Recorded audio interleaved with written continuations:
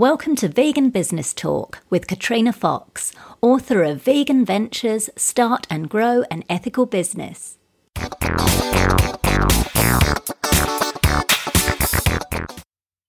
Hello and welcome to episode 86 of Vegan Business Talk. I'm Katrina Fox, journalist, author, media and PR coach, copywriter, editor and proofreader, and founder of Vegan Business Media, a content, events and training platform providing success tips for vegan business owners and entrepreneurs. Now, before we get into the main part of the show, I wanted to let you know that I've opened up enrolment again to my online PR course and group coaching program, Vegans in the Limelight. I ran the course for the first time earlier this year with a group of vegan business owners and entrepreneurs from across the globe over a 12-week period. And it now comes with a full 12 months of group coaching, including a monthly live question and answer call. You can also post your questions on the learning platform, and you can post your pitches to get feedback from me before you send them to journalists. So you've basically got me holding your hand, helping you to do your own PR for a full year. It's a great value program. It's way more affordable than similar courses, and it's the only one that's specifically aimed at vegan and plant-based business owners and entrepreneurs. Some of the current students have already got media coverage in mainstream and specialist newspapers, magazines, radio and TV shows. So if you'd like to get your vegan brand or yourself featured in the media, but you don't have the budget to hire a publicist or a PR agency, then I highly recommend you check out this program. You get full and immediate access to the materials as soon as you enroll. You can find out all the details by going to veganbusinessmedia.com and clicking on the link for the course Vegans in the Limelight. In this episode, I interviewed Day Radley, a vegan chef in London in the UK. Day has worked across 3 continents launching and running restaurants. She became a chef in 2010 after many years as a passionate foodie. After starting out in high-stress minimum-wage kitchens, she quickly rose to head and executive chef and went on to work as a private chef.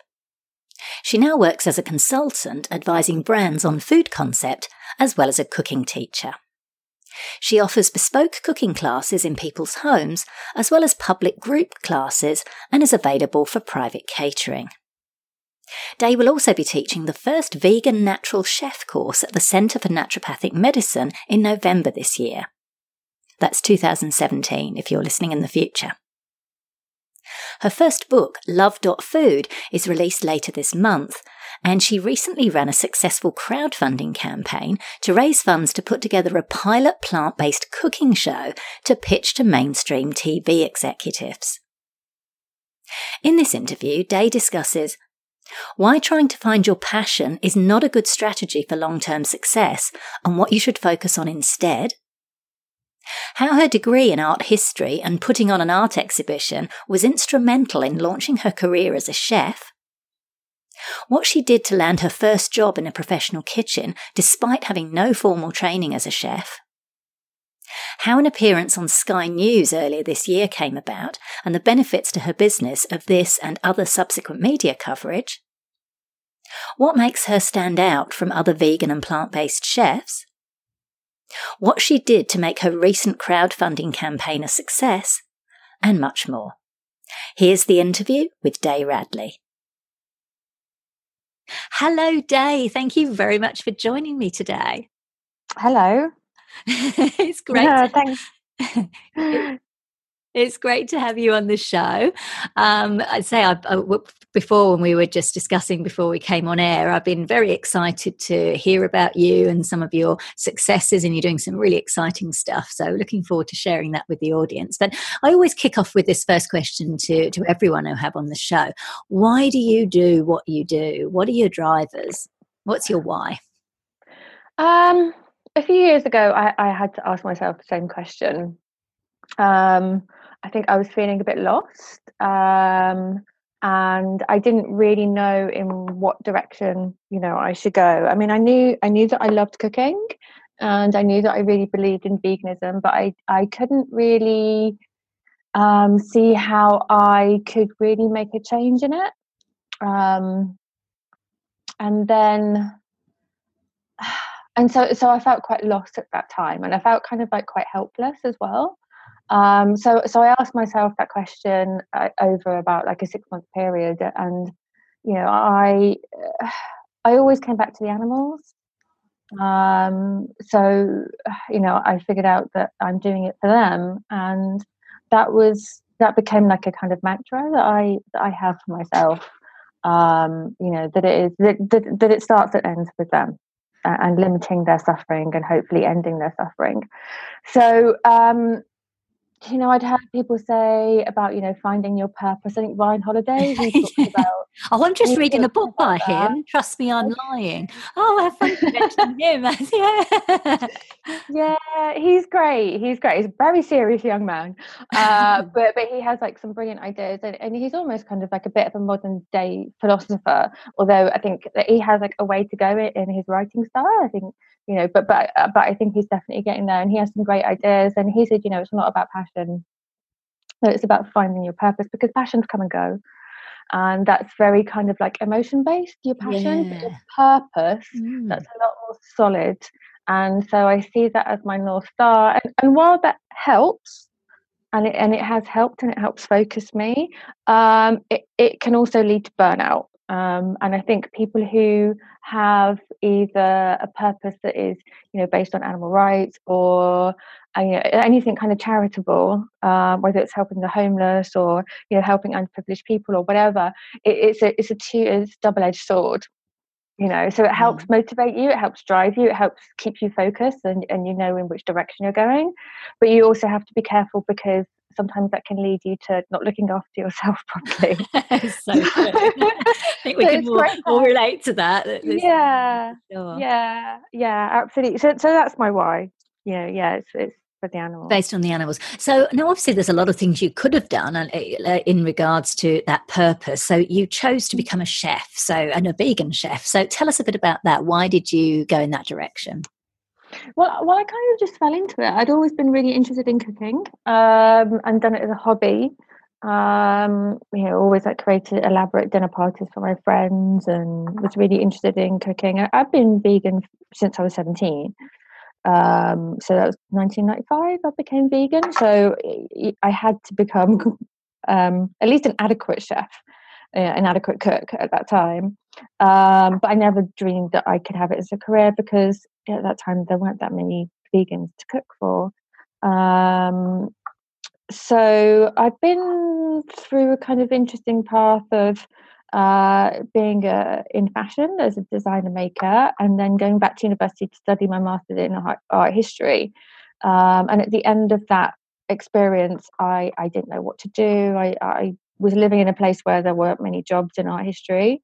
I had an office job I was doing whilst I was at university, and I thought, oh well, this is okay. I can just sit in my office and listen to music, and the job's quite easy, and the people are lovely. Maybe I should just put up with this.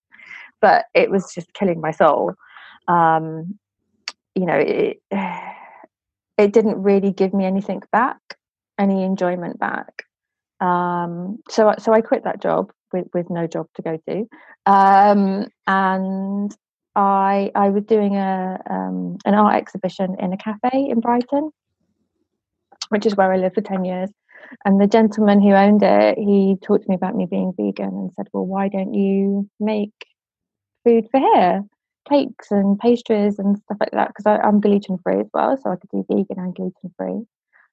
So I started doing that, just cooking from home, and I loved it.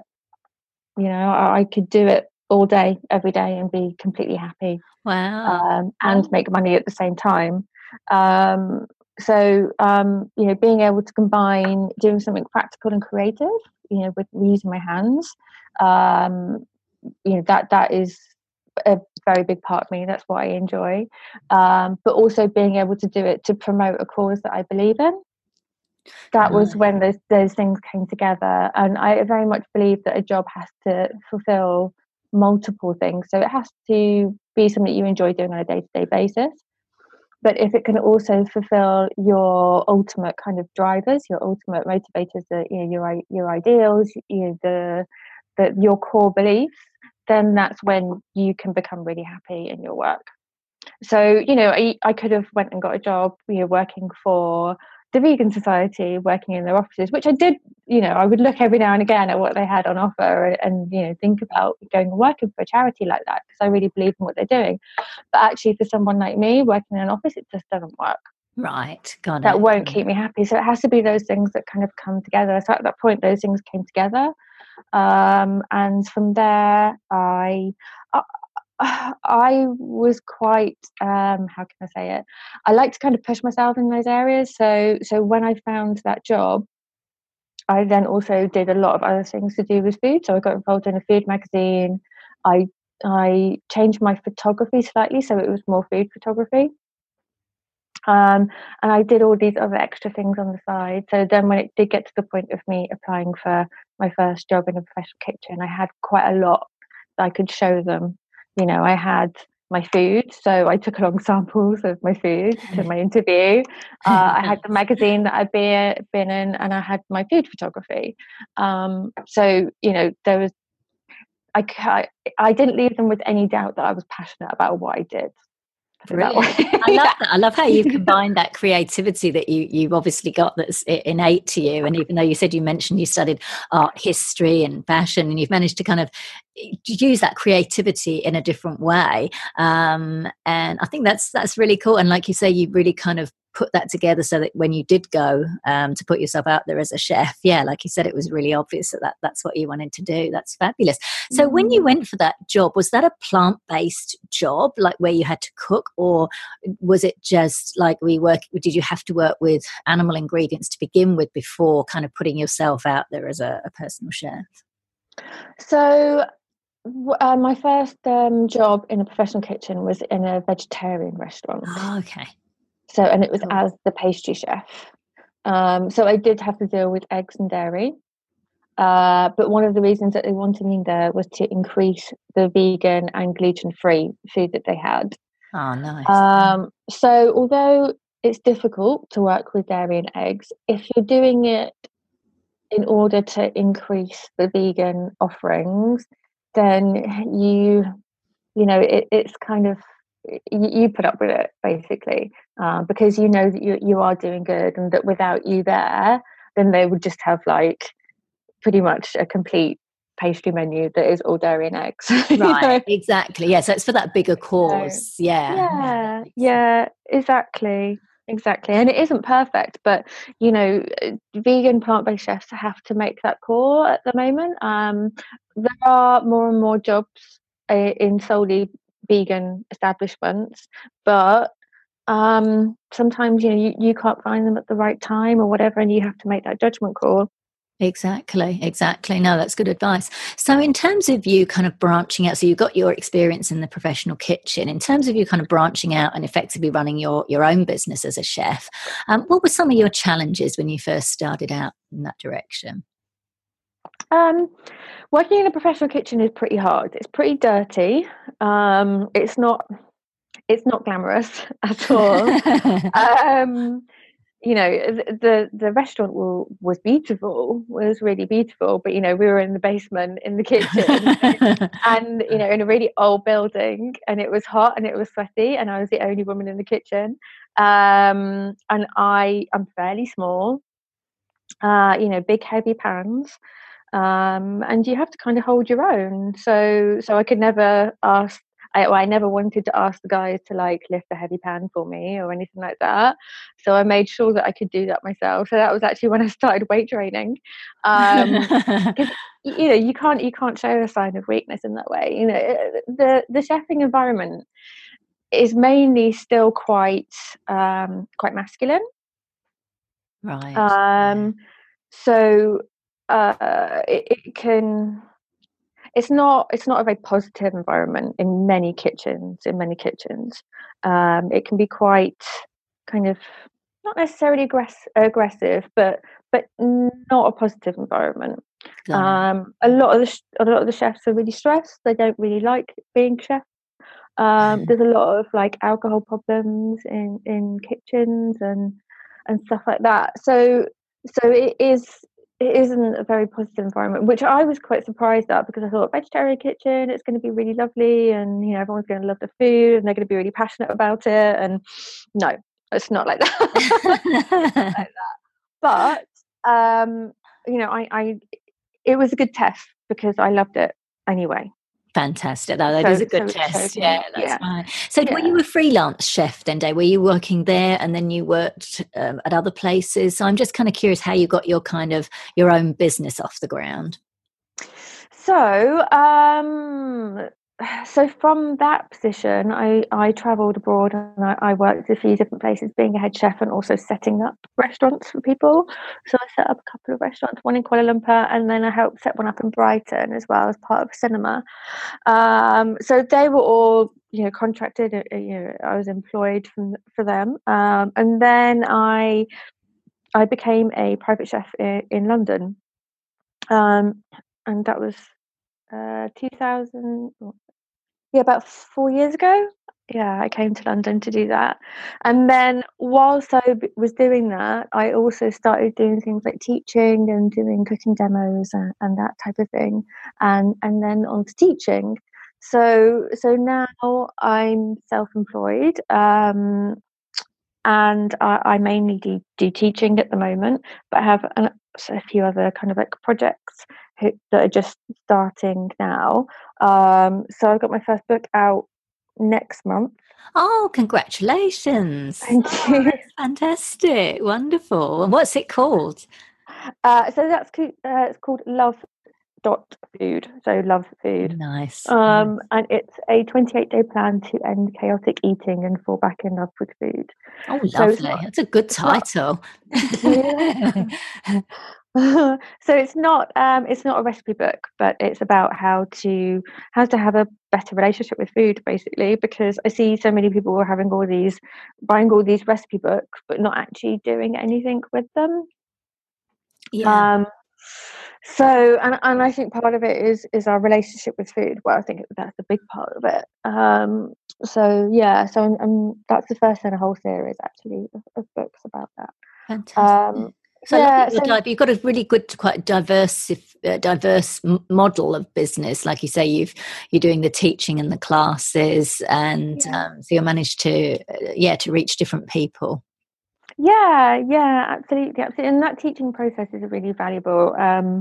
Just getting to talk to people about their own problems with food, seeing how they understand, a recipe or don't understand it, or what issues they have. I think teaching is possibly, one of the best things that you can do. And also just having that interaction with people as well.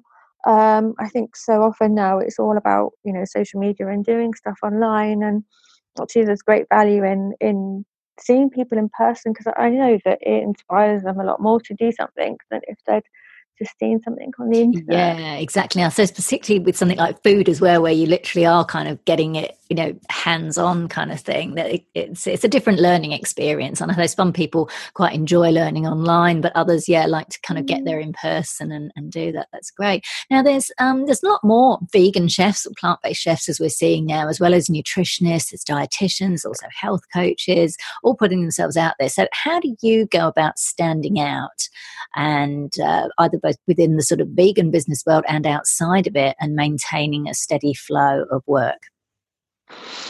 So when I started like my website and photographing food, I looked at all of the people who were already doing it and their style, and part of me felt like I should fit in with that, and then a bigger part of me felt like I should just do whatever represented me and who I am. So my food style and my food photography is very bright.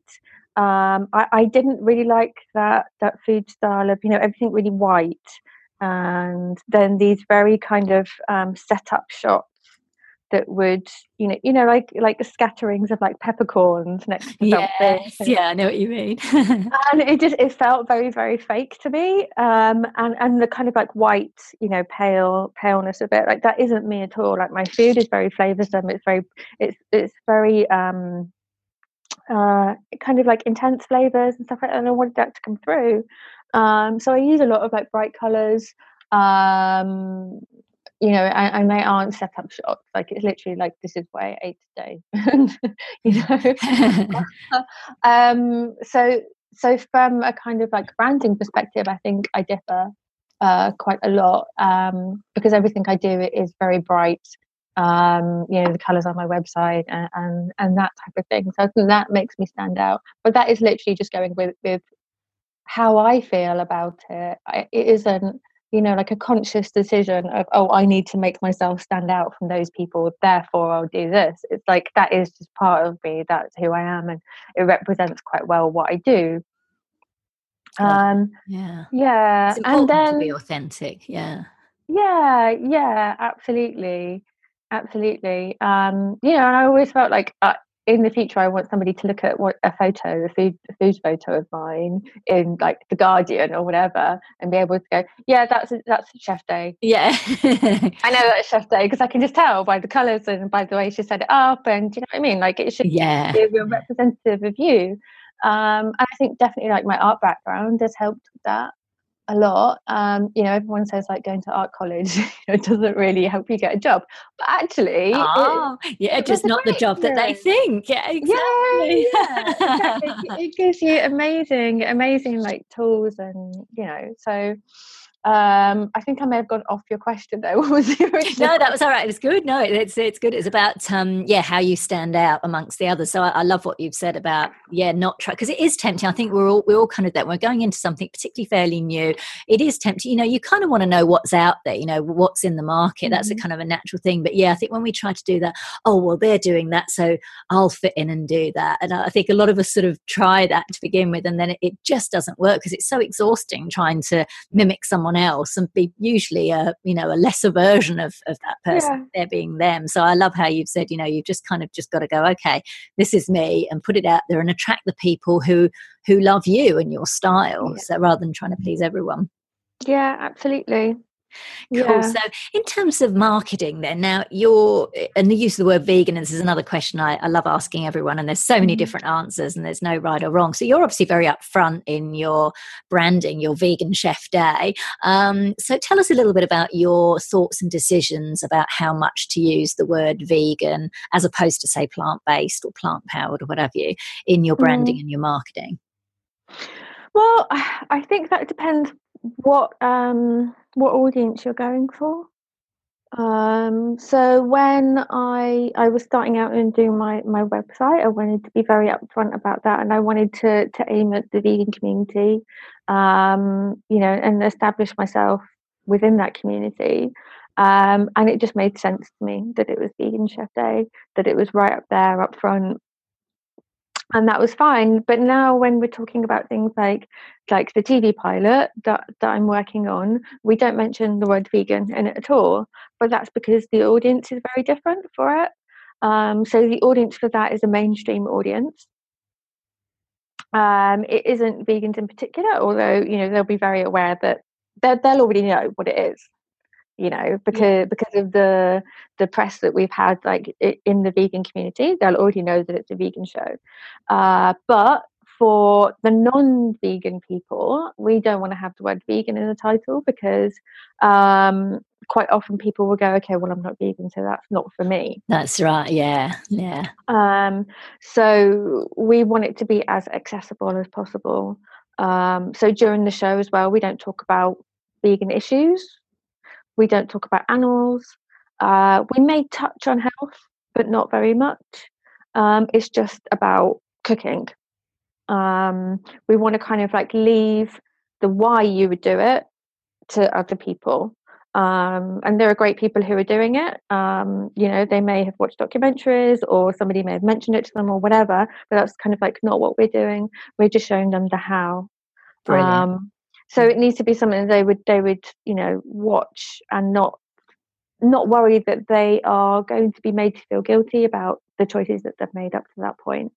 Got it. So just for listeners who haven't heard about this, so you've basically raised the funds, which is great, which we'll talk about in a moment as well, via crowdfunding to make a TV pilot to pitch to executives for a mainstream plant-based cooking show, which is fantastic because it's about time. So good. That's great. So you're using, I love the tack that you've taken there is that you're trying to make it as accessible as possible and keep it open to as many people as possible and introduce them to plant-based eating without kind of putting all those other issues in. So that's fantastic. So on that, so you, as I say, you've successfully raised the money to do this pilot by crowdfunding. I think you even went over target, and that's great because a lot of vegan and plant-based crowdfunding campaigns, they're often not that successful. So I'm curious, what would you say what do you think you did, or what were your key strategies that you think made this crowdfunding campaign a success?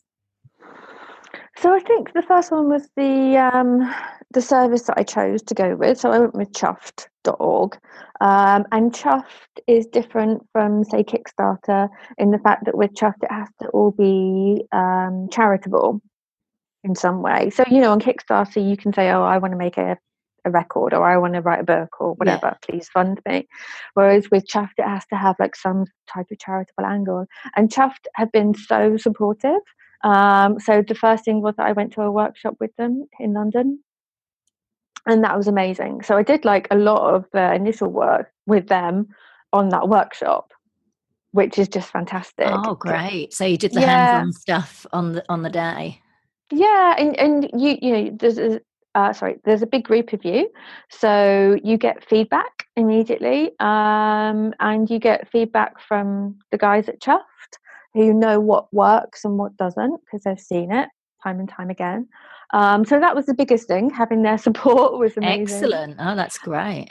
Yeah. And then I think having a network, like I haven't got a huge email list myself from my website, but I do have great contact with people like the Vegan Society and Plant-Based News, and Viva, and Veganuary.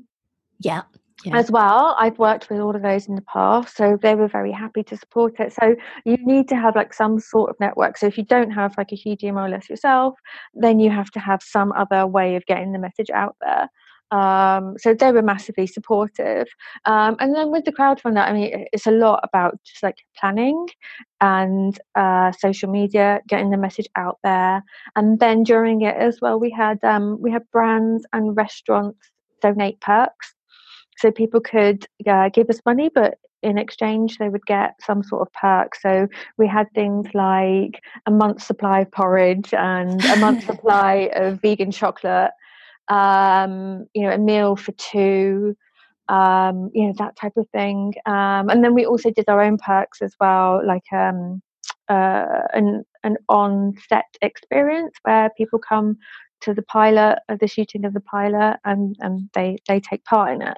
So we also sold things like that, which were greatly successful actually. They but sound a lot of really unique, which is you haven't just kind of thrown together just kind of random perks. It sounds like you've really thought about it and come up with quite unique and creative perks. Yeah. Well, it was just amazing that we had all that support from the brands as well. They're really supportive of this happening. So they were really generous. So, without them, and also we had a bunch of volunteers as well who would just like keep sharing stuff for us, because it is just about like getting it in front of as many eyes. And now social media is so crowded. Yeah. You have to share it so much to keep reminding people of it. But it makes you feel like you're hassling people. Yeah. But actually with all of the noise, they may not have seen it as much as you've been sharing Exactly. Yeah. No, that's a good point, actually. I know what you mean. So, no, that's fantastic. And you shared some really good tips there, which is great. Yeah, about the networks and everything and the unique perks. Now, you were featured on quite a bit of media lately. You've been on mainstream TV show, and I think Plant-Based News did something where they captioned the video and it got shared a heap of times. And that's how actually I heard about you. I thought, I must interview this fabulous Day. So how did that media coverage come about, Day? Did you approach them? Did they just find you because they were working on a story, or did you hire a publicist? How did that sort of come about? Well, I've worked quite closely with Plant-Based News before, and Robbie Docky is quite a good friend of mine. So he knew about what I was doing, and he wanted to feature an article on it. you know, and I was of course happy for them to do so, but they're great supporters of what we do, and vice versa as well. So that's how that media coverage came about. What about the TV show?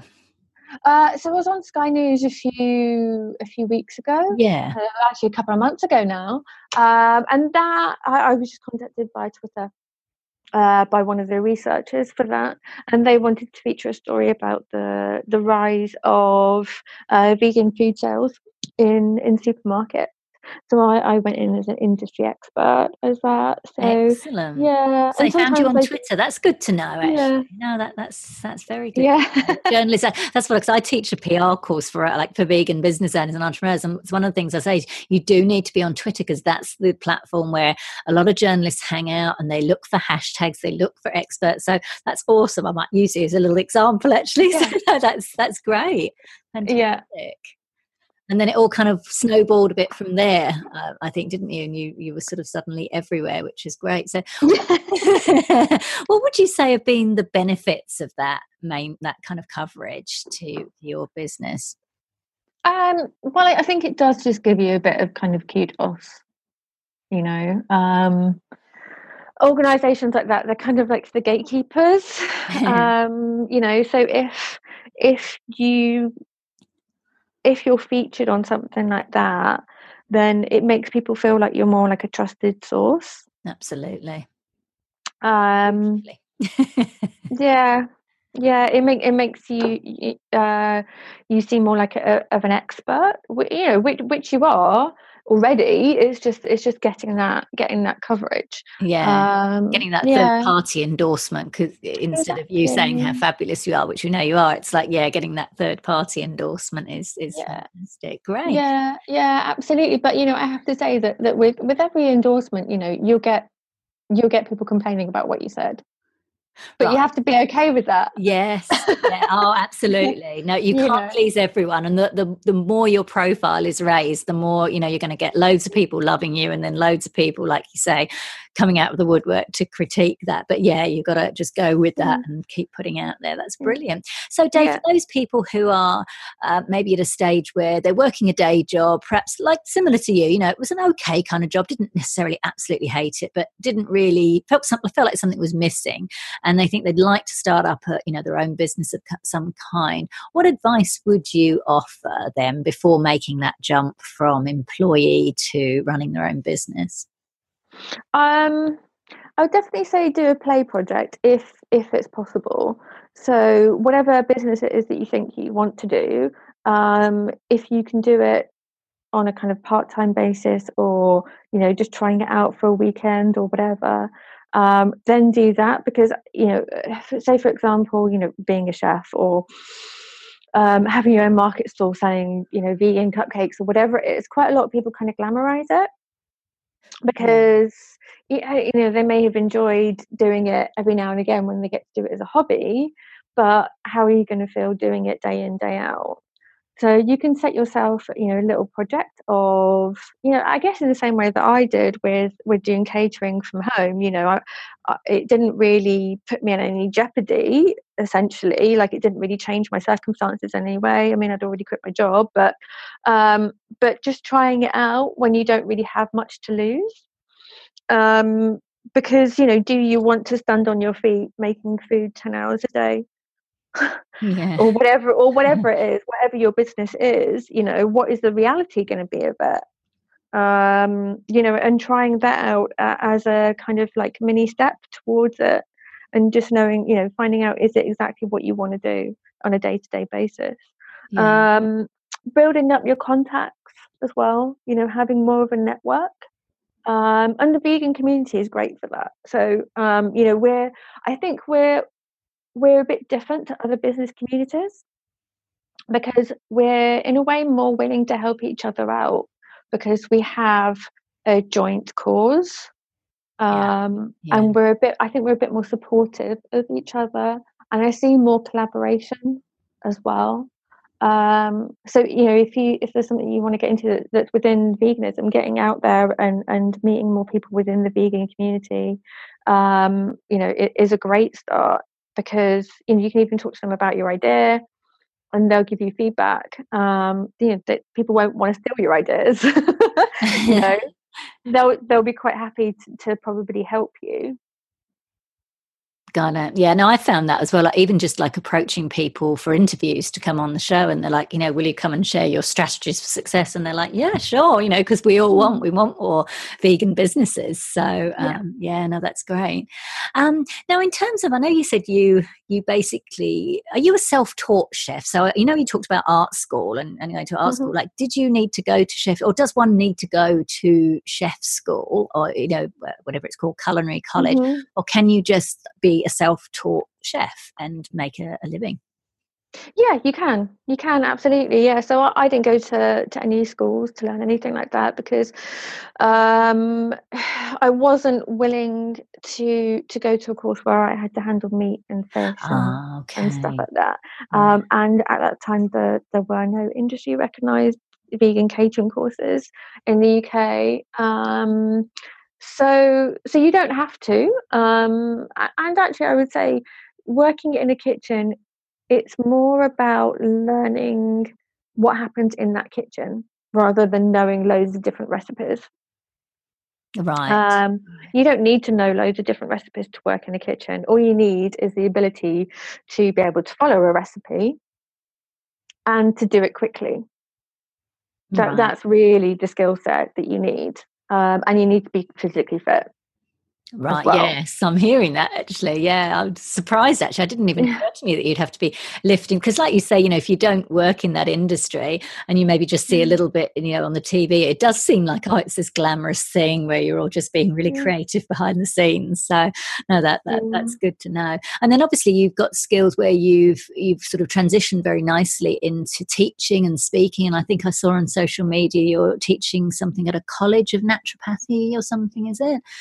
Yeah. So in London we have the Centre for Naturopathic Medicine, and they will be starting a vegan natural chef course soon.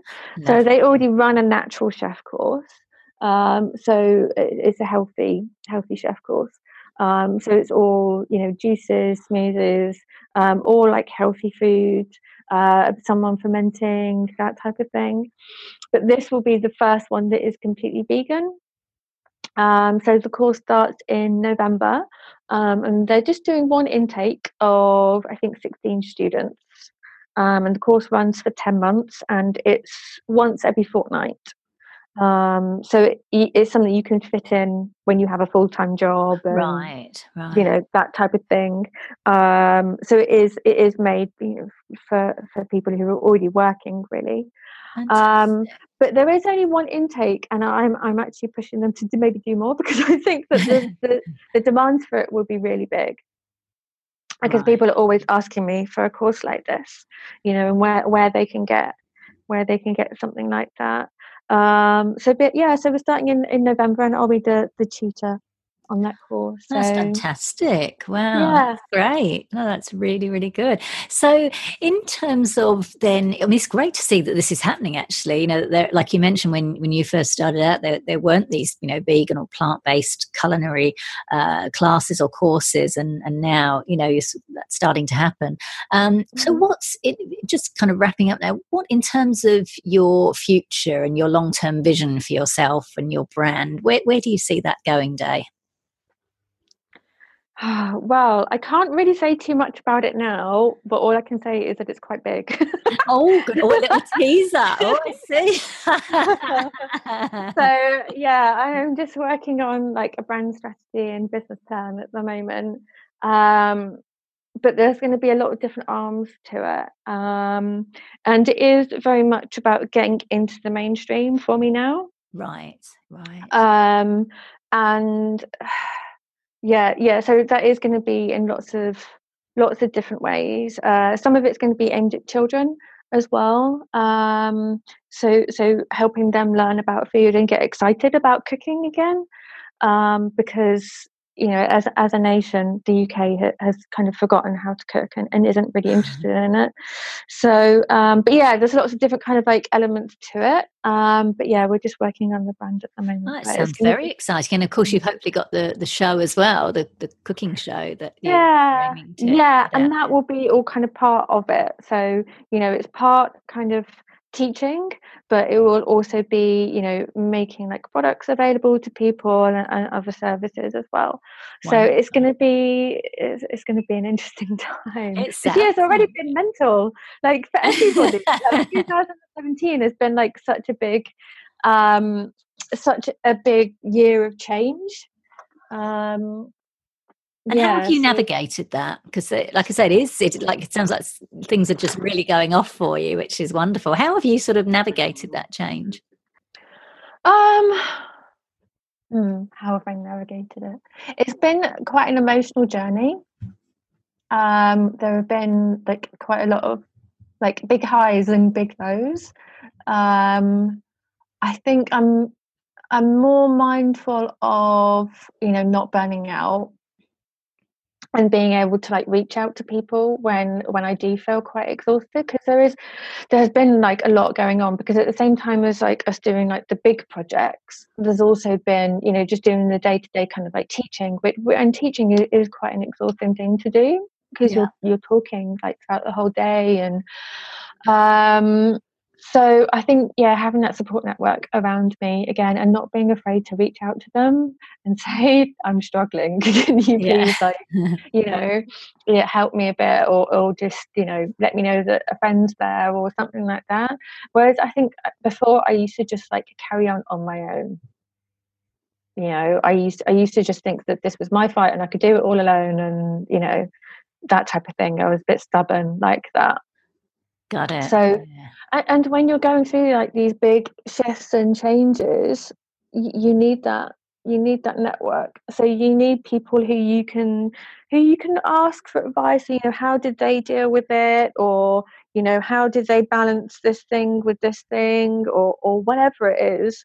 So that kind of like practical advice, but also the emotional support as well. Yeah, now that makes total sense, because like you say, on the face of it, it sounds like, okay, you've got this TV show, you're going to be doing this and that, you're teaching, you've been on Sky News, and on the outside it sounds very glamorous. And I know as well, I'm up till like 1-2 in the mornings, obviously, doing various stuff. There is a lot of work and time and energy that goes into that. So I'm glad that you've touched on that and shared that. And you've got a very inspirational journey. I love that, you've sort of fell into almost this new way of working, from having your art degree in fashion to finding something you're passionate about, and working as a chef, and then all these other things that you've managed to accomplish, so that you've got these diverse forms of income, I guess. So you're not just relying on the one thing, and also enabling you to be creative by juggling, I guess, different types of projects, but within that arena. So I think you've got an amazing journey, and I really appreciate you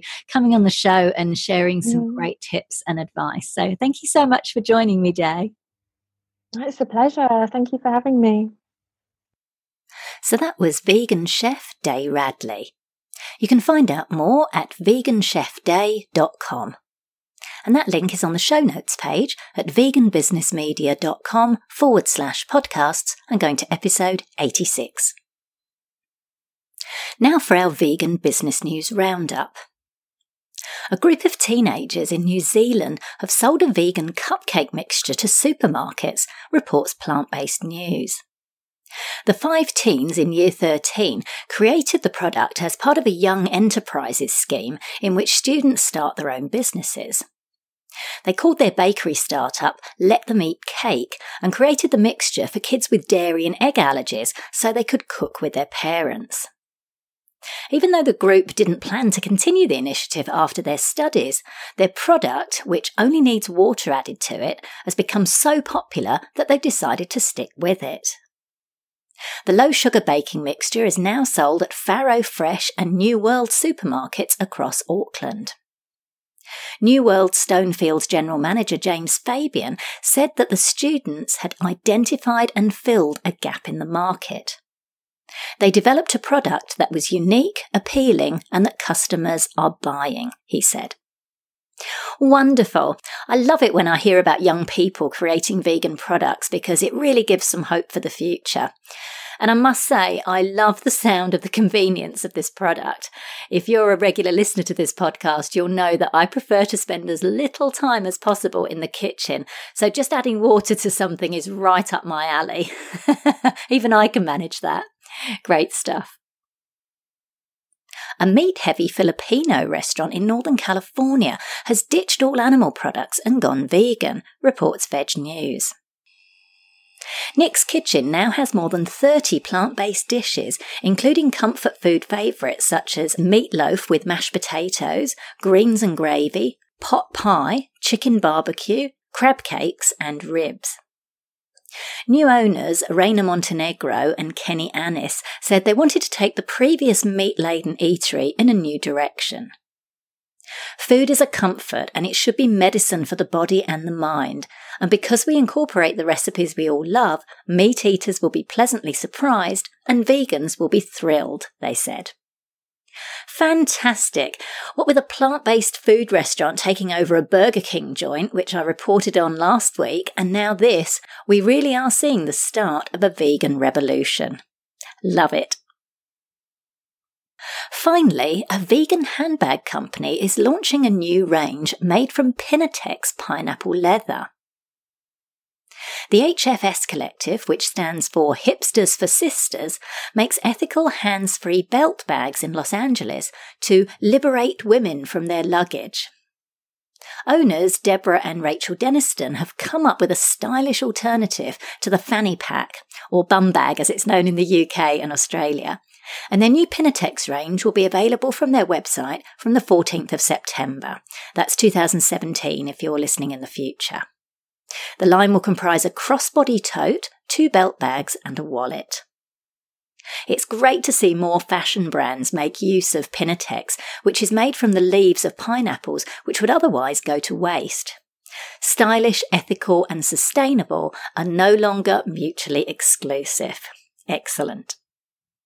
So that's it for this episode of Vegan Business Talk. Thank you so much for tuning in. If you enjoyed the show, I'd really appreciate it if you gave it a review and rating on iTunes or any other platform you're listening on. Finally, I encourage you to head over to veganbusinessmedia.com, where you can find more resources, including details of my media and PR consultations, copywriting, editing and proofreading services to help you grow your vegan business. I'm Katrina Fox, author of Vegan Ventures, Start and Grow an Ethical Business, and I look forward to catching up with you in the next episode of Vegan Business Talk. Bye for now.